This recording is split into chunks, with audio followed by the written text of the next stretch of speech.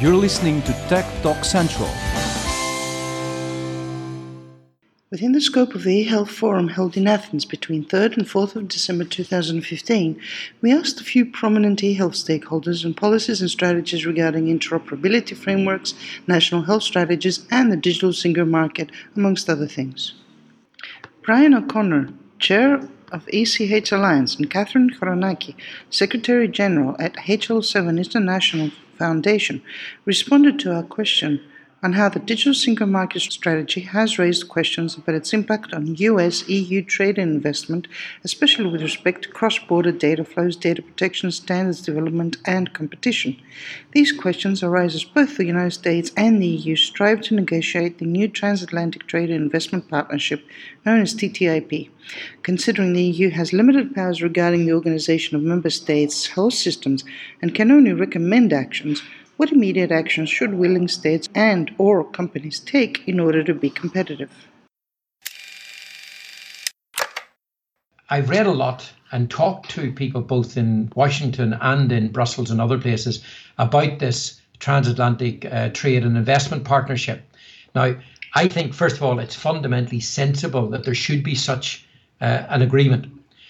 However, these agreements, because they cover not only health, but the whole spectrum of trade, inevitably end up agreeing on the lowest possible denominator. In other words, it's very difficult to get agreement which would limit the competitiveness of, say, the US against Europe or vice versa. And I understand that. So I think first we should welcome it. Second, we should say we must accept that it is a beginning, not an end. And therefore, we should take whatever they come up with in respect of the cross-border flows and the data protection and all of that. That's crucially important to everybody in the world, actually.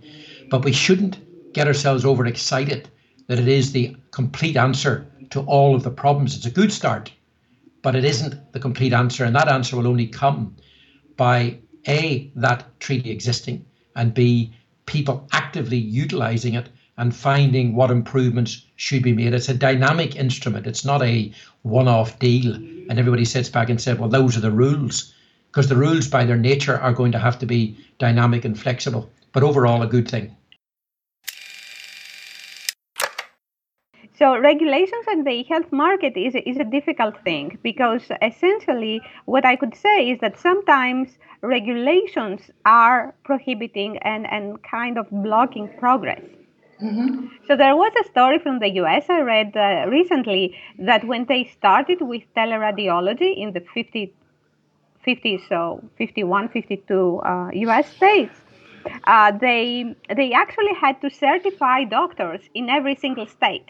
Mm-hmm. So you could have doctors, radiologists that would read X-rays. And to do that, they had to go through a very rigorous and expensive process of getting certifications to be allowed to do that. Mm-hmm. In some way, I think the digital single market is trying to overcome this. Oh, I get it, yes. And I think this is great.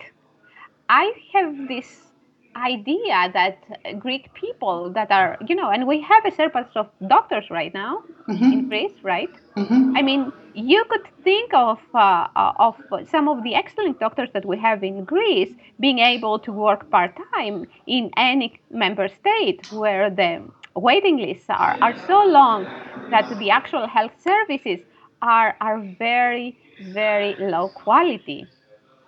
I think they're not doing that, if I'm not mistaken. I don't hear a lot about Greek doctors moving out to other countries. They sort of, I don't know, are they afraid? They feel they won't be able to deal with the system? Well, there are people that are kind of going out and leaving Greece forever, right? And there are offices that are facilitating this. I've heard about it. Mm-hmm. What I haven't seen is more of the digital single market concept, where you can actually work abroad and live in Greece, or do the opposite. Yes. I think this is my vision of the single market. And this serves not only human capital, but also companies that kind of benefit of this larger market.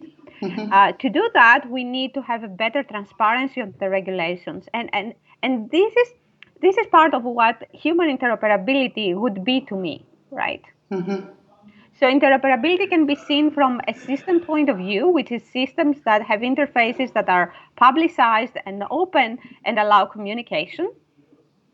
Yep. But it should be also seen as transparency in the regulations so that we gradually move to the real single market where these regulations would be compatible with each other and essentially more effective in delivering value to the citizens of Europe. I think that what we see in essence is the elements that will strengthen Europe and its companies' competitiveness in the global area. I think what the other speakers mentioned about the different languages and the different cultures we see in Europe that essentially have been transferred all over the world is a strength. I also think that a strength is the attention that Europe gives to the small enterprises, to the SMEs.